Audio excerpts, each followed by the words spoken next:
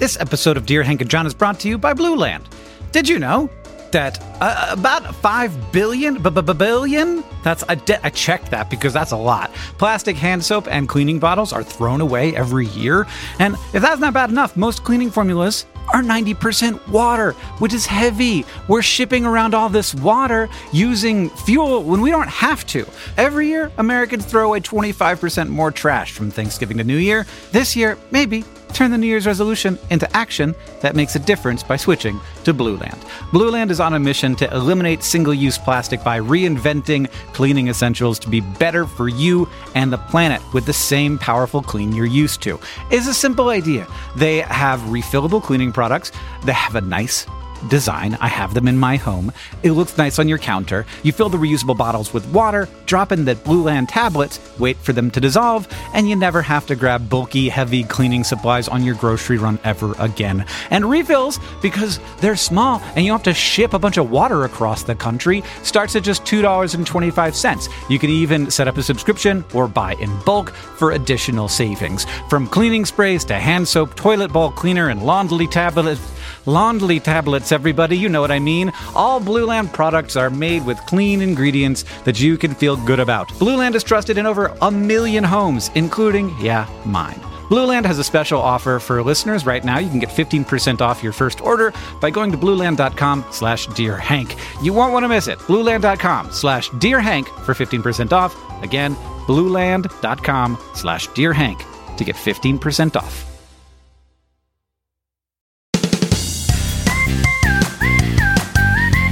Hello, and welcome to Dear Hank and John. Or as I prefer to think of it, Dear John and Hank. It's a comedy podcast where two brothers answer your questions, give you dubious advice, and bring you all of the week's news from both Mars and AFC Wimbledon. John, how are you doing? I mean, wonderful. You know what I did over the weekend, Hank? No.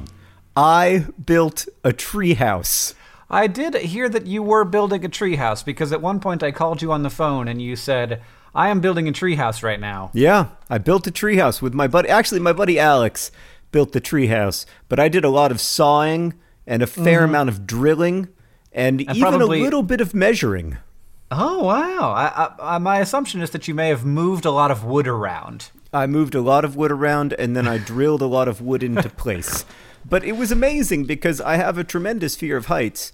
But I was reminded of that line I first heard from Raj Punjabi of Last Mile Health, that no condition is permanent. And even though I have a tremendous fear of heights, it turns out that I am slightly more scared of social embarrassment. And so working with my fear of social embarrassment, I was able to do it, to stand on top of that treehouse, even when it didn't have decking.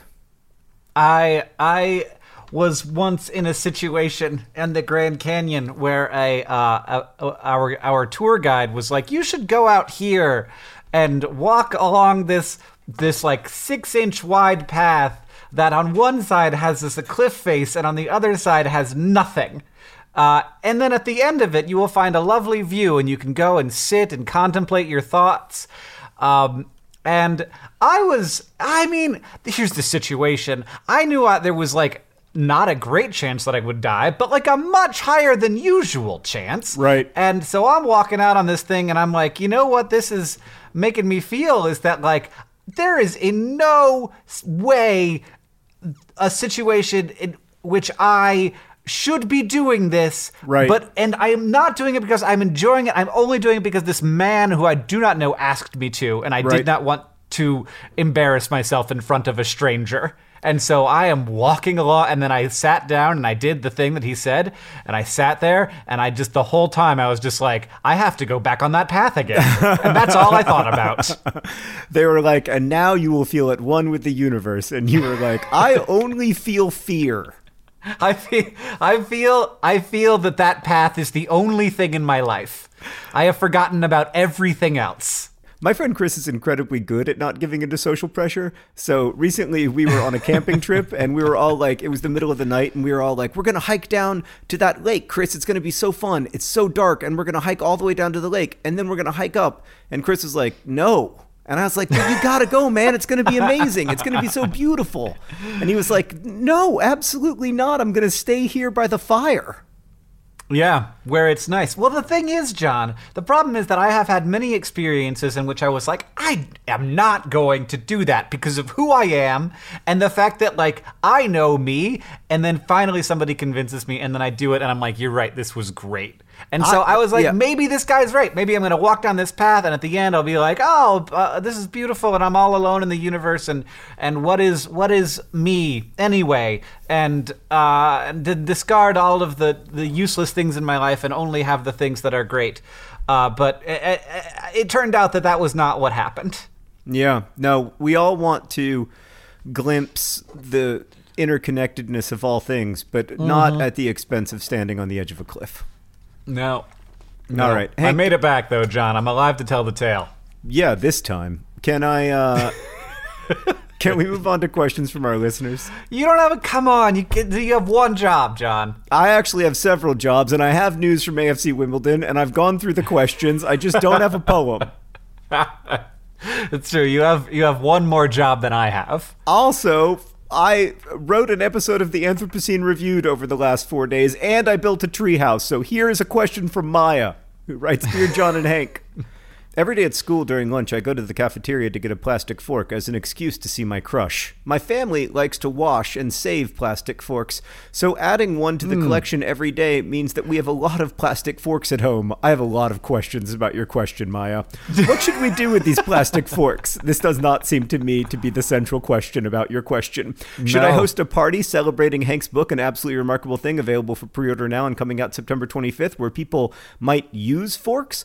Alternatively, what should I do as an excuse to see my crush instead of getting a plastic fork every day? You finally got there, Maya. That is the question. Hank, if you don't mind, could you do the sign-off? You're more of the singer. It says, Maya he, Maya who, Maya ha, Maya. Ha ha. That's pretty good. That's a pretty... If you liked 2007 YouTube, you will love that name-specific sign-off. All right. So...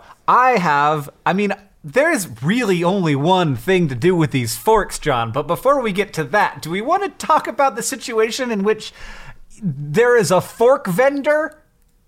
Oh, no, I figured there's a cafeteria where there's plastic forks, plastic spoons, plastic knives. My question is, why does Maya get a plastic fork every day when Maya could be getting a plastic spoon or a plastic knife so that once every 3 days, Maya has a full set of silverware? Because what you really want to do, Maya, is get... like 8 or 12 full sets of silverware that you will eventually use as your family cutlery when you marry your crush, and it will be such a cute story. That's very cute. You have to get them like silver plated so they'll be more durable. Of course, Hank, that goes without saying. You spend thousands of dollars to silver plate your plastic. I was going to say silverware, but of course it isn't silverware until after you cover your plastic forks in silver. Okay. Here's what you do with the forks, Maya. Obviously, you got it. Take each individual fork and paint it in a beautiful way, as if each one is a flower. And then you wrap them in a ribbon and you present them as if they are a bouquet of flowers to your crush. And you say, I've not needed any one of these forks. I just wanted to have you in my life. Aww. And now I'm giving you the forks back. Oh, do you want to hang out sometime? Oh, it's so sweet. But then there's a pretty good chance that the crush is going to be like, yeah, no. Yeah, that's life, man. That's how it works. That's what having a crush is all about. Is that part when they say no. Maya, you got to take the risk here. You got to do it. You got to paint each of those forks individually, turn them into a fork bouquet, hand the fork bouquet to your crush, and say exactly what Hank just said. It's adorable, and I like it. And if it doesn't work, you have a great story in the future so that when you next fall in love, you can tell your next partner, you won't believe how great I was to the last person. Just in general, I think there's a lot to be said for doing dumb things that may be uncomfortable in the moment, but will at least lead to a story that you could tell in the future. Yeah, although I would put a slight asterisk after that comment. One of the things I really loved about the movie Love, Simon, I don't know if you've seen it yet, Hank, but I thought it was really good. One of the things I really loved about Love, Simon is there's one of these moments where, the person does something big to try to confront their crush or whatever, but instead it's just so cringy and uncomfortable. So it can definitely go all wrong. And you've got to be conscious of that. Like, you don't always want to be John Cusack holding up the boombox. Especially if you know how the person feels about you and you're doing this to try to, like, win their affection.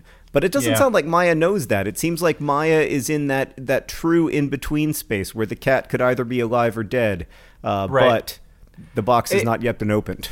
It doesn't necessarily seem like Maya knows that much about Fork Person. That is a good name for them. The only information we've gotten about Fork Person is that they have some authority over forks.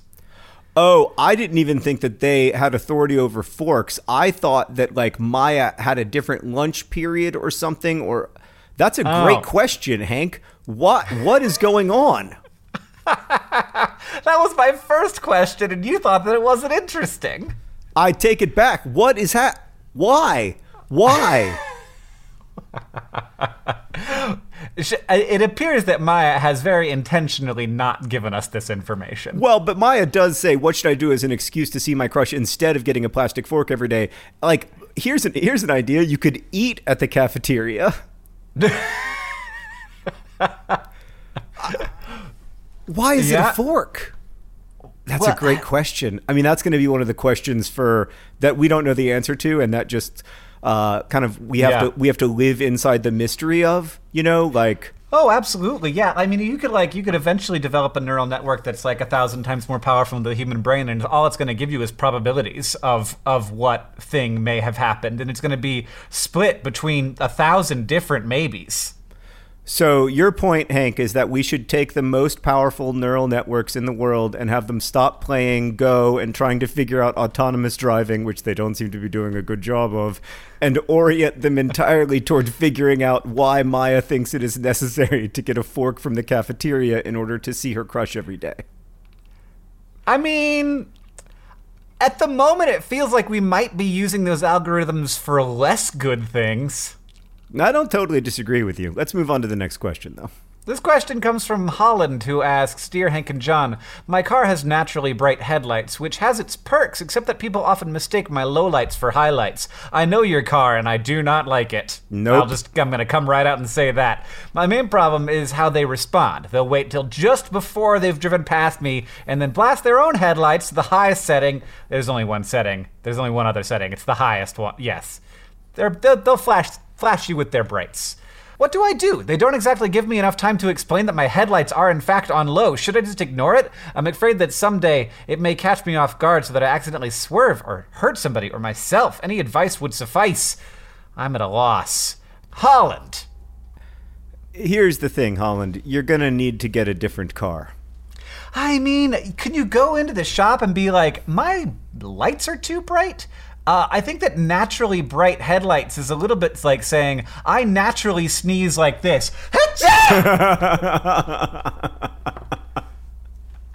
Which...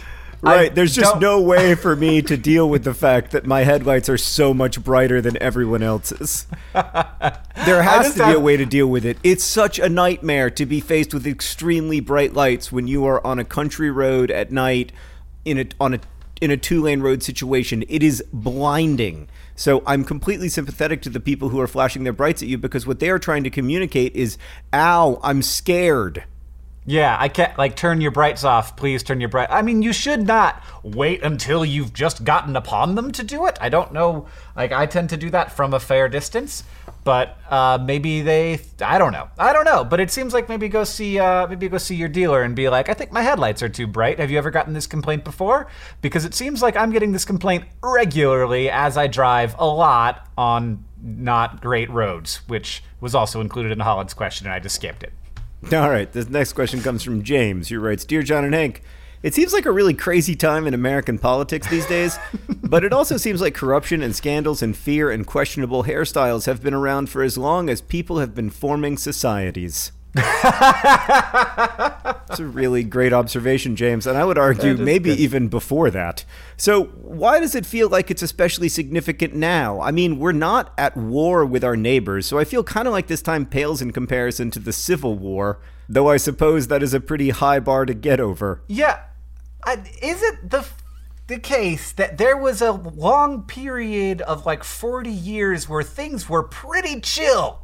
No. Am I making that up? Yes. No? From like Watergate to the end of Obama? No. I mean... It was not pretty chill? No, don't you remember being a kid and having to hide under your desk during drills for how you would respond to a nuclear holocaust? That was a big deal. Yes, that was a big deal. That was very stressful. The Cold War was weird and super intense right up until 1990. It was pretty... I mean, I don't... look, were things this weird? No. Things are very weird right now, and I think there is a legitimate cause for concern.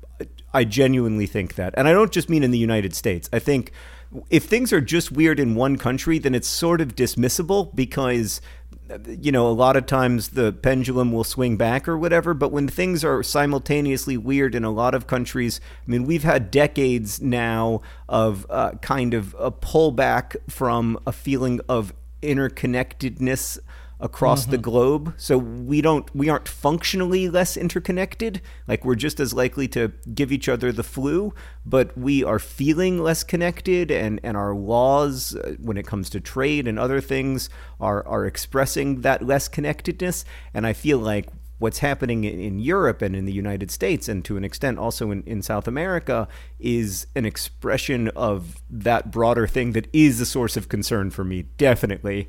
But I also think it is nothing like a civil war. It is nothing like World War II. It is nothing like World War I. It's certainly nothing like, 1848 or the late 18th century.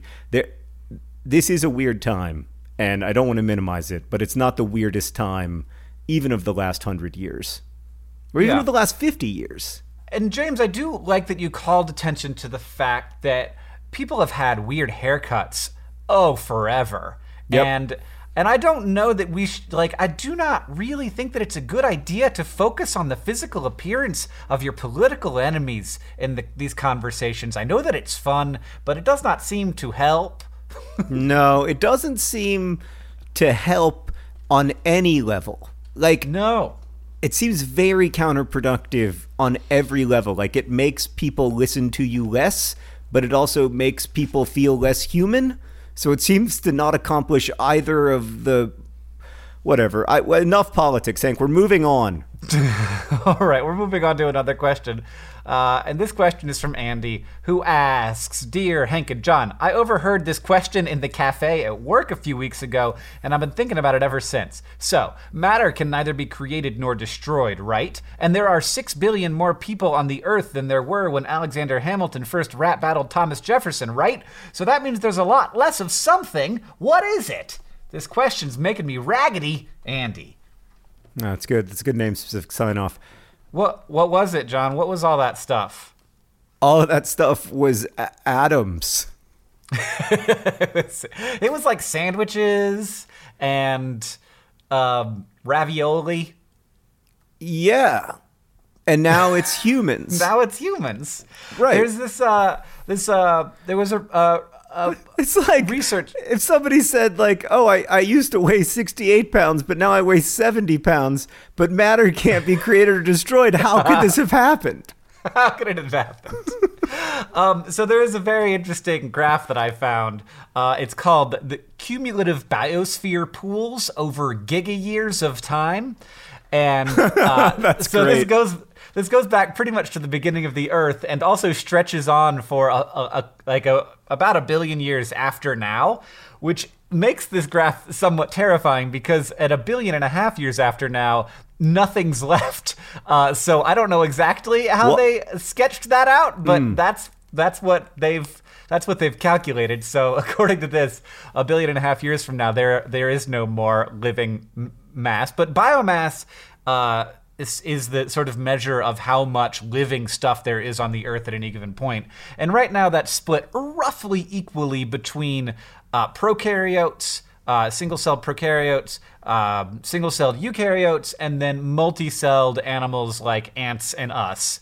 And that number is of like us is actually, when I say us, I mean multi-celled organisms, is pretty steady at the moment, though it is maybe decreasing a little bit, which is a thing. I don't know if we should be concerned about that, but it seems to maybe be decreasing a little bit. And so it's all roughly the same. We are not an insignificant portion of the biomass of the Earth at this point, but we are not not a big piece of the pie. Like, you can measure us, but it only becomes really significant when you measure all of the things that we also control, which is like all the corn plants and all the cows and chickens and stuff. Well, when you measure us plus all of the animals that exist solely for our use, plants and animals, yeah, it becomes a really significant portion. Not as significant, of course, as bacteria,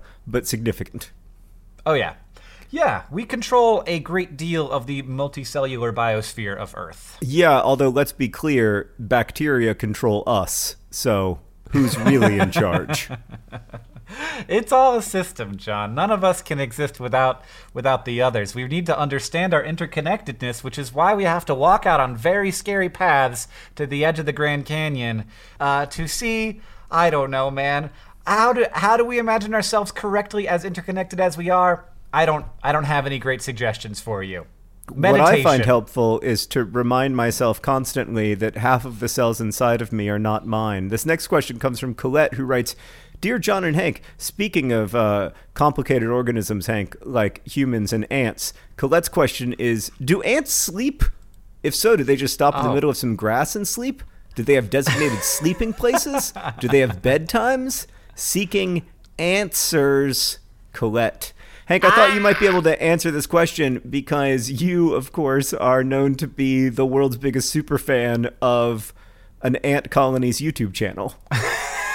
If you want to check out Ants Canada, youtube.com/AntsCanada. Ants do kind of sleep. Like a lot of animals, they don't sleep kind of in the way that we do, but insects do have like basically a pattern of cycling through resting periods, and like it appears that they do only sleep for a very short amount of time. So like 8 minutes every 12 hours, according to a 1983 study. So that's weird. A lot could have changed among ants, though, in the last 35 years, you know? It's true. We sleep a lot less now than we used to, so maybe ants are staying up later. You think ants... Watching a lot of Netflix. They're just scrolling on their phones, yeah. You know? Just like going through ant Twitter and feeling at the same time energized and horrified and small and useless but unable to stop scrolling. It's a hard life for an ant. Yeah, it's weird to think about how you measure whether an ant is asleep or not. So what they did is they basically measured how much their antenna moved, which they took as a surrogate for how like active they were in observing their environment. But I don't know, like what if it's like rapid antenna movement sleep? Right. Great point, Hank. What if they're dreaming?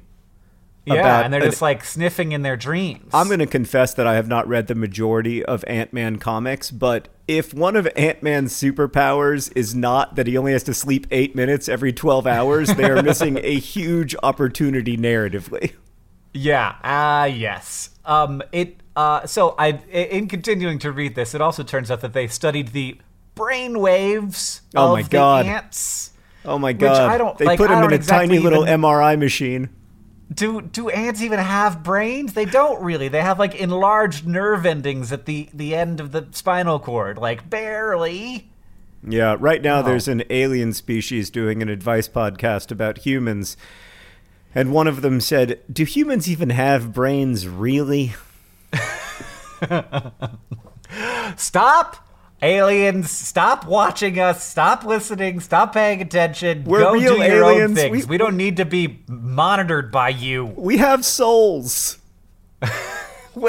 According to our books, at least. Yeah, no, we feel it on the inside, aliens. We feel real. And they're like, yeah, no, we get that you feel like you feel real. They're like, oh yeah, no, that's what's so cute about you guys. That's why we like watching so much. This next question comes from Johan, I think. Dear Hank and John, why, John, is there still no paperback version of Turtles All the Way Down available? Hank's book is even pre-orderable as paperback, so I cannot accept, books will always come out as hardcover first, you just have to wait as an answer. Hank's book should not be available for pre-order as a paperback. I don't think that is a thing. It sure better not be, because I make way less money per book of the paperbacks. Yeah, that's the short reason, Johan, is that hardcover books are more expensive, and they mean that the author makes more money and the publisher makes more money. But I think in the case of, it's really that the author makes more money. I think the author makes kind of the plurality or majority of their money in hardcover usually. Yeah. That's not always the case. It depends on the book, depends on the author. But the reason hardcover books exist is because, authors get like $2 or $3 a book instead of a number of cents. Yeah. Yeah. And please email us to let me know where you saw the availability of a paperback pre-order for my book. You may have just seen a discounted edition, but I don't know. I would be concerned about that. Yeah, I'm sorry that it takes a long time for paperbacks to come out. It is kind of an unfortunate function of the way that publishing has figured out to survive in the current landscape. And in a lot of cases, paperbacks are taking even longer to come out than they used to.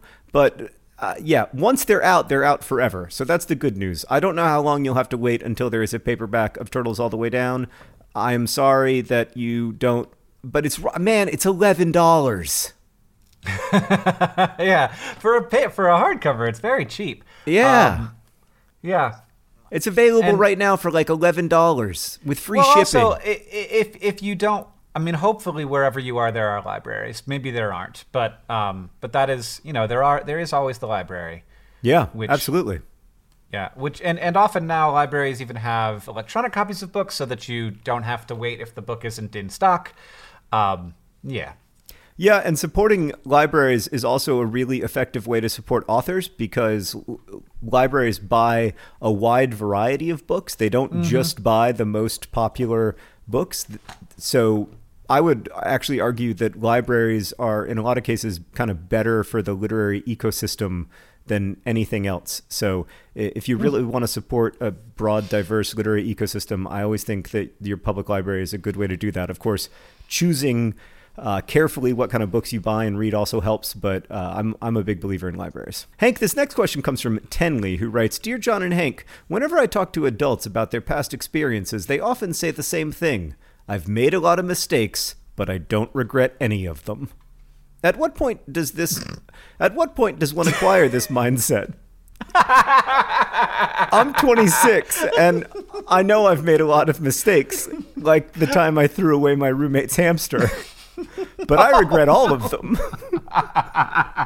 At what age can I expect to be totally content about all my bad choices? Regretfully, Tenley. This is such a great question, Tenley, because every time I hear someone say, like, I've made a lot of mistakes, but I don't regret any of them because they all led to me being here where I am today, I always think, like, no, not all of them. Like, you made tons of mistakes that had nothing to do with you being where you are today. Like, I would submit, Tenley, that, like, you would not be a substantially different person if you had not thrown away your roommate's hamster. Well, that is the idea to say, like, but I'm so glad that I'm here, and without all of the things that would have happened, I wouldn't be this exact person, and this is the person that I'm glad that I am? That's what I've always interpreted it to be, which is so ludicrous, because you don't know how much better things might be. Yeah. Yeah, I guess you don't want to think about that, though. You don't want, that's kind of an unpleasant thought. To be clear, I have it all the time and am perfectly aware that I have made mistakes and regret them. I've never thrown away a hamster, though. No, me neither, but I do have a ton of regrets, and and they are genuine regrets, and if I could go back and do things again, I would, and I would do them differently. That's another thing I hear all the time. Oh, if I could go back and live my life, I'd do it all the same. I'm like, I would definitely not. I would change a bunch of things. Oh, man, I would... God, if I could live my life over again, I would hold on to so much less bitterness over things that it turned out didn't matter. Well, there's that, but also, like, when I was 14... and a new 8th grader showed up at my school, I would have been like, hey, this is going to sound weird, but I know that we're going to get married. No, that probably would be an example of a bad choice to make. No. However, maybe being like, I am going to buy some Google stock right, would be the exactly. kind of thing that I would do differently. Right. If I had my whole life to live over, I would bet everything on the Cubs winning the World Series. Like, of course. Yeah. Oh, man. I actually have a pet theory that Elon Musk does have his whole life to live over, and that's how he's gotten where he's gotten. Or he was just like really early on, he was like, yeah, I guess now's about the time to join PayPal. Yeah, the list of people who appear to have had their life to live over is short and definitely includes Elon Musk. John, I just had the thought, is there any connection between the name Harry Styles and the phrase hairstyle? I don't think so. Were his parents aware of this thing that they were doing? I mean, the important thing to note is that Harry Styles' born name is Harry Styles. Okay, this is a fact that you know. You did not look that up. Yeah, Harry Edward Styles. I even know his middle name. Oh my. Well, Hank, I don't know if you know this. I don't know if you've read Turtles All the Way Down, but there are a lot of Easter eggs for members of the One Direction fandom in my new novel, Turtles All the Way Down. You were just like, I'm going to become a real expert so that I can plop a lot of these down in here.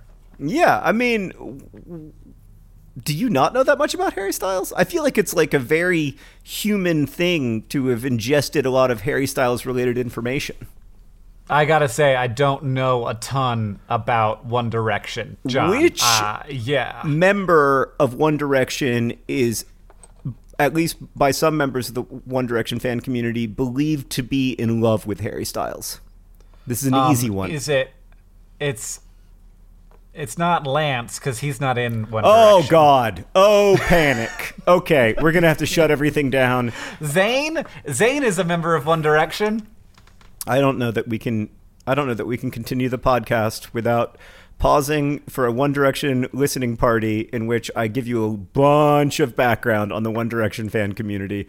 Okay, let's actually, you know what, Hank? We've got to move on to a different question because I'm getting upset. Did we answer the question?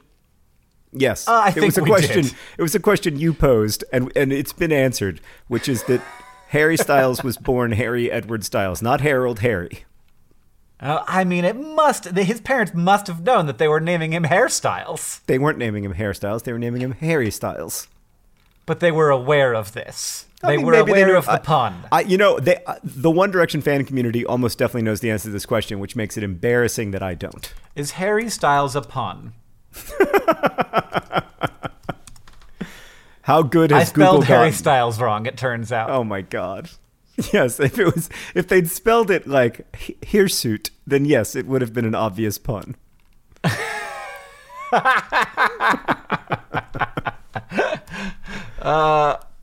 This is just a list of, oh my God, it's called punsaboutharrystyles.tumblr.com. Anyway, Hank, that reminds me that today's podcast is brought to you by Tumblr. Tumblr. Oh. ... This podcast is also brought to you by forkbouquets.com. Forkbouquets.com, providing forks for your crushes. And today's podcast is also brought to you by Regrets. Regrets, I think it is appropriate to have some. Just some. And finally, today is brought to you by historically bad hairstyles. Not historically bad Harry Styles, but historically bad hairstyles, of which there have been a number. Today's podcast is also sponsored by two podcasts that Hank and I have been working on. First, you might enjoy the Anthropocene Reviewed if you like Dear Hank and John. I actually don't know that that's true, but I make a podcast called the Anthropocene Reviewed in which I review different facets of the human-centered planet on a 5-star scale. There are 2 episodes now. A 3rd episode will be coming quite soon. It'll be about, Hank, my new episode is about the plant species Kentucky bluegrass and the practice of Googling strangers. I do like the Anthropocene Reviewed very much, John. It is a well-structured, fascinating podcast, and it's a quick listen as well, which is often nice when I'm doing some specific task that's going to take about 20 or 30 minutes. Well, thank you. I should also say that this next episode is going to be incredibly sad. So if you like your podcast sad, you've found a new home in the Anthropocene Reviewed. I'm ready. This podcast is also brought to you by my podcast with my wife, Delete This, in which Catherine and I go through my Twitter feed over the last week in an attempt to sort of like redigest and understand the tremendous amount of things that have happened in the last week. Things happen very fast these days, but also to analyze the way in which we interact with the social internet and whether or not that is healthy. And it's great to have Catherine there for that as a person who is not super involved in the social internet and so can tell me how much all of this is bad and I am doing it wrong. Sometimes I like to imagine the world after us, the strange mammals that will emerge, the abundance of biodiverse plant life taking over our fields and factories and so on. I don't think this world will be better. I maintain that we are the most interesting thing to happen on Earth, and there is real beauty and meaning in our curiosity and compassion, even as we also cause and witness so much suffering. But at any rate, there will be a world after us, after each of us. And that's why there's life insurance. It exists to provide a financial safety net to those who love and count on you. Policy Genius's technology makes it easy to compare life insurance quotes from America's top insurers in just a few clicks to find your lowest price. With Policy Genius, you can find life insurance policies that start at just $292 per year for $1 million of coverage. Some options offer same-day approval and avoid unnecessary medical exams. So save time and money and provide your family with a financial safety net using Policy Genius. Head to policygenius.com or click the link in the description to get your free life insurance quotes and see how much you could save. That's policygenius.com. Policy Genius, because there will be a world without us. And we also have a Project for Awesome message. This one is from William Girding of Texas. William says, willful ignorance has infested today's political climate. The quick, short gains of ignoring the problem and hoping it goes away or passing it on to the next generation can no longer be an option for us. Our generation must be willing to actually make the future better for our children without footing the bill on to them. No more Band-Aids for bullet holes, says William. We do have big problems, and we do not have a great history of solving them. Although I would say that there have also been places where we have solved big problems that we face together. So I feel like, yes, in a lot of ways, we've kicked a lot of problems down the road, and I think William's point is well taken. But there are also a lot of problems that we've solved in the last 50 years, or at least things that we've made much better about human life. Yes, I agree. I think especially if you take a long view, like we are tremendously good problem solvers, and that has allowed us to, feed our children and stuff, which we've been just very good at, and that is ultimately what we're all going for. Yeah, but I think that William's point is that we are also excellent procrastinators as a species, and yes. We don't always take the long view, and we need to. Yeah. All right, one more question before the news from Mars and AFC Wimbledon, John? Sounds good. This one comes from Danielle, who asks, Dear Hank and John, I have been given the wonderful opportunity to travel to Thailand to work on an elephant reservation. This is clearly an exciting experience I have been gifted. However, it has come to my attention that I will be on a plane alone for 22 hours. What do you do with all of that travel time alone? I usually read during long travels. However, I don't believe I have the attention span for 22 hours worth of plane time. What do you usually do during your long hours of travel, during book and movie tours? Any dubious advice would be appreciated. Dinosaur Danielle. Well, there's a Nietzsche quote where he wrote, if you stare at the abyss long enough, the abyss will stare back. Oh, gosh. So I just try to get to that point on my plane flights. Well, the good news, Danielle, is that you'll probably be in the... you'll sit down in the chair and think, this is okay. 22 hours later, you will not be a big fan of your chair. No.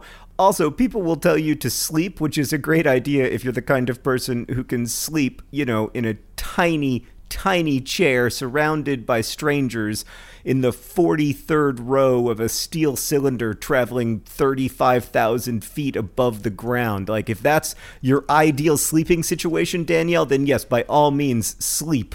But if you're a normal person, you're going to sleep for like 2.5 hours. You're going to be incredibly cranky when you land in Thailand. You're going to be saying, I don't even care about elephants. But then you just got to get an afternoon nap.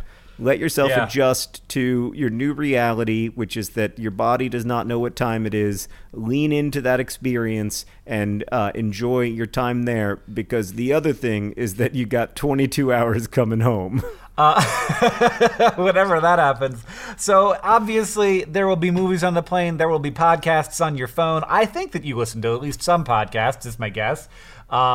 There will be a lot of... Is it a good idea to listen to 22 consecutive episodes of Dear Hank and John on a plane trip to Thailand? I mean, it here's might the situation. I will often either listen to a book I've already listened to or listen to podcasts I've already listened to, so it's okay in my completely harebrained state to just waffle back and forth between sleep and awake and not really know, because it's very hard to not sleep, but it's very hard to sleep for very long. Right. And so I like to listen to some media that I've already listened to or watch something that I've already seen, so I'm not getting caught up in the story too much. Right. I would almost try to listen to something new.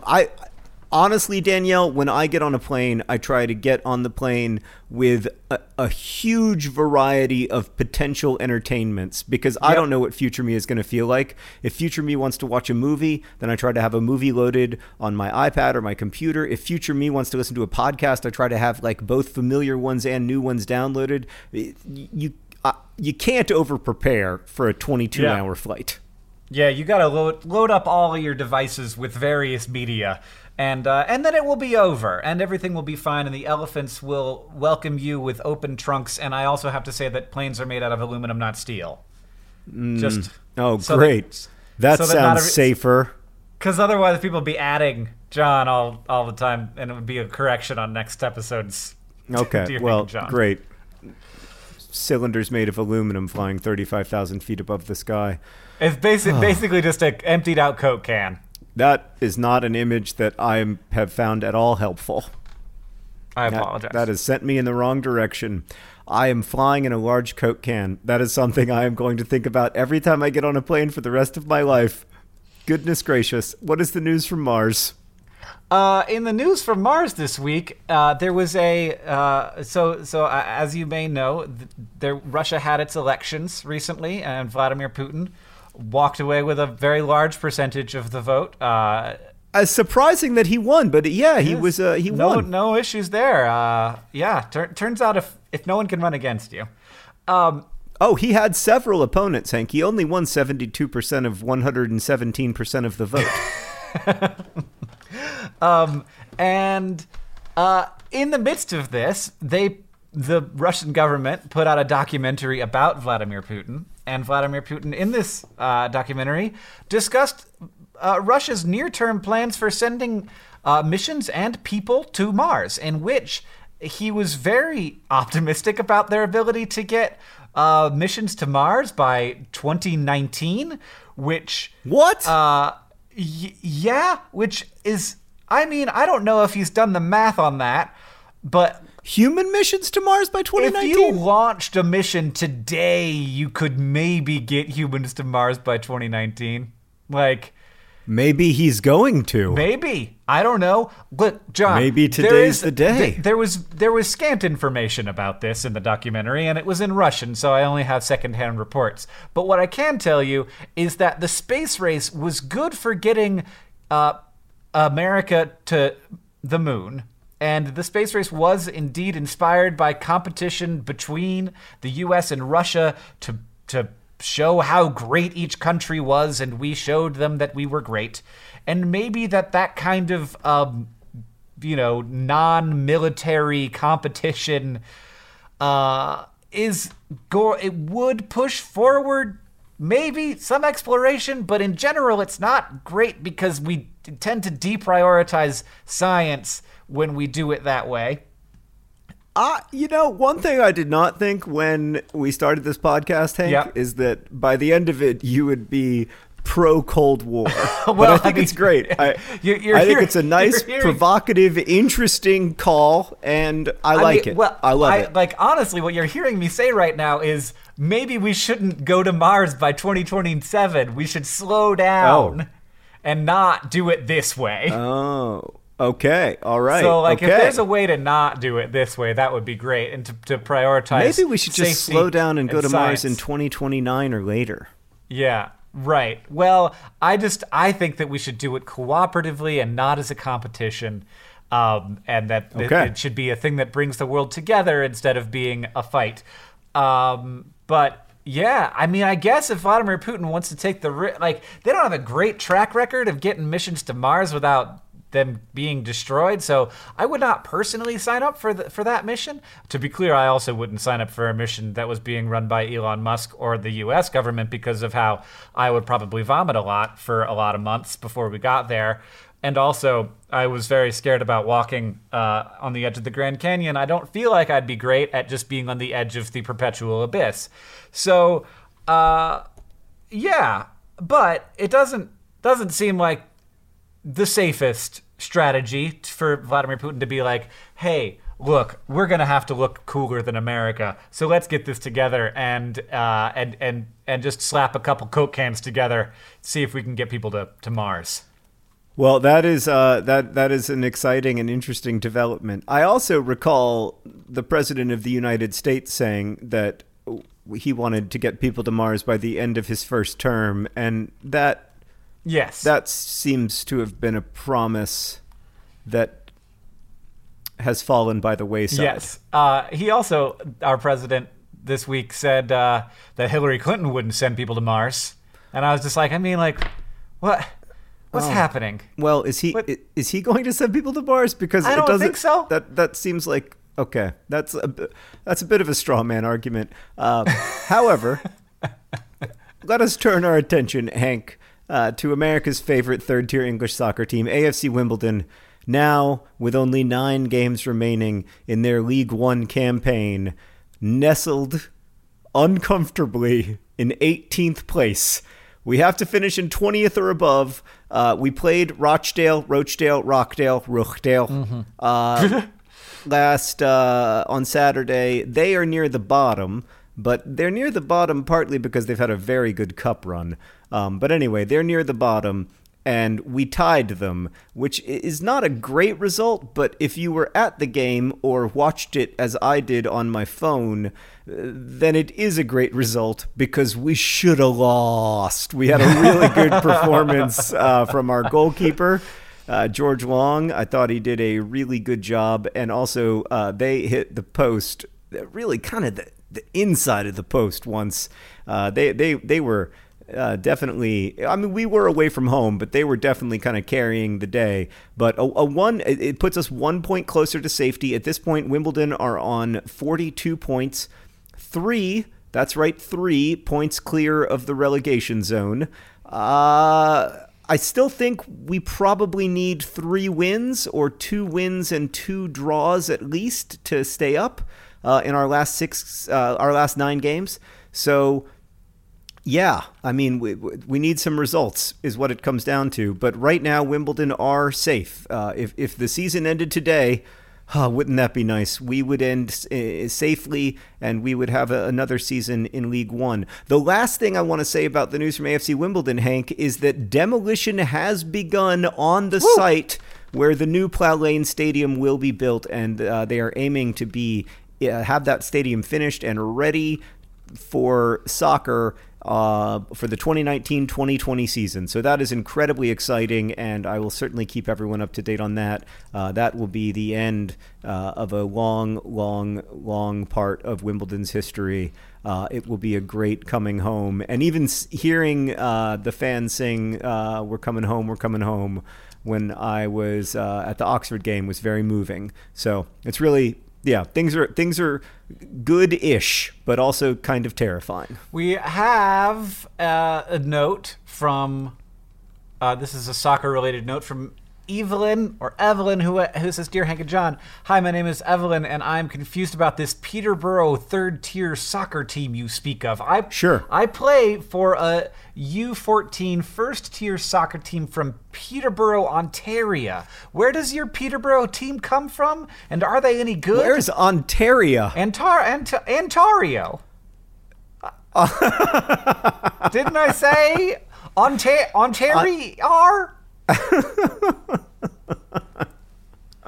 Ontario. Evelyn, I'm about to totally blow your mind, so I hope you're sitting down. A lot of place names in Canada are named after place names in Great Britain, and you'll never guess why.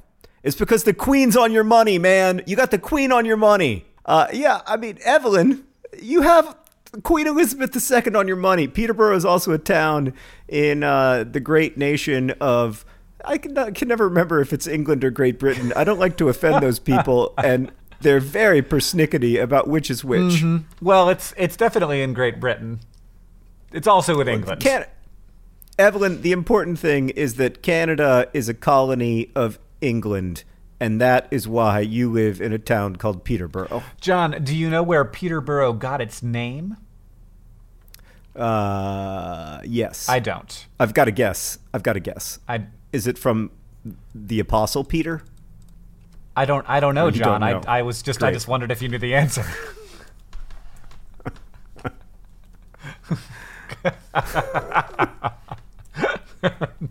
That's the dumbest. It's the dumbest question I've ever been asked in my entire life. It replaces the previous dumbest question. What question did you hope I would ask that I haven't asked yet? Oh, gosh. I was recently doing an interview, and a person I was interviewing asked me a question, and I was just like, no, I can't answer questions right now. I am extremely focused on how nervous I am to interview you. Okay. We are completely wrong on every level. Oh, what do you mean? I mean that Peterborough is not named after the town in England. It's just convergent name evolution? It's named after Peter Robinson, an early Canadian politician who oversaw the first major immigration to the area. So there you go. And also, its nickname in the distant past was the Electric City, as it was the first town in Canada to use electric streetlights. Well, let's bring it back. Like, bring back the electric streetlights? Yeah. Well, no, let's start calling it the Electric City again. I think that sounds great. All right, I got to find out who Peterborough in England was named for. Hank, finish the podcast while honestly, I figure it out. I'm looking at the Wikipedia page, and it makes no sense. I do not understand what's happening. It's so stupid, but I'm so annoyed now, and I got to figure it out. So what... do What Did We Learn? Do all four of the What Did We Learn while I'm figuring out this stupid Peterborough question. All right.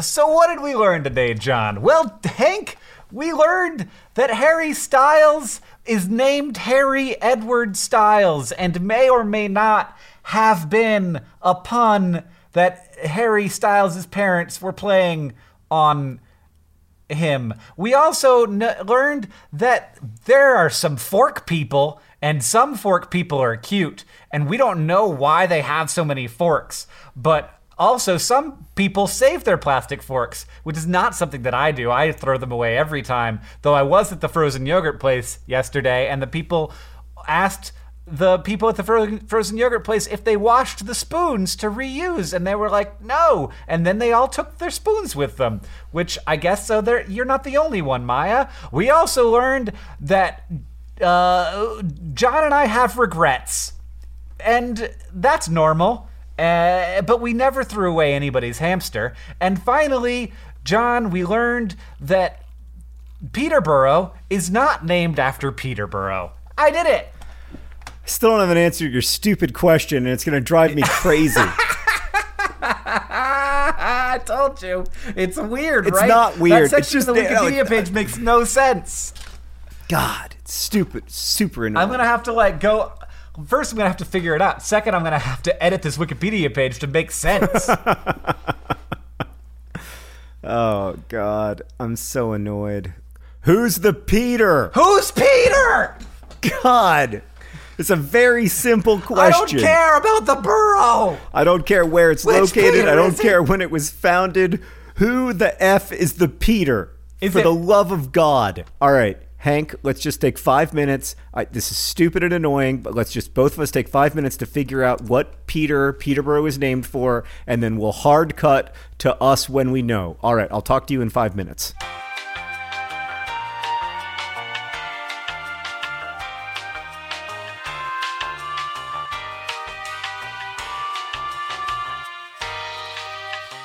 Ah, yes! Okay, what'd you get?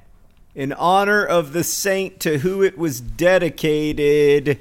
This is from a Google Books result. In 970, however, some bishop of Winchester restored it by the assistance of Edgar and his queen, and from Medehampstead, its name was changed to Gildenburg, Golden City, for its riches, and again from that to Peterborough in honor of the saint to whom it was dedicated. So there we go at last. That better be the answer. I'm not digging any deeper. It's in a book, John. It's got to be real. It's not even a website.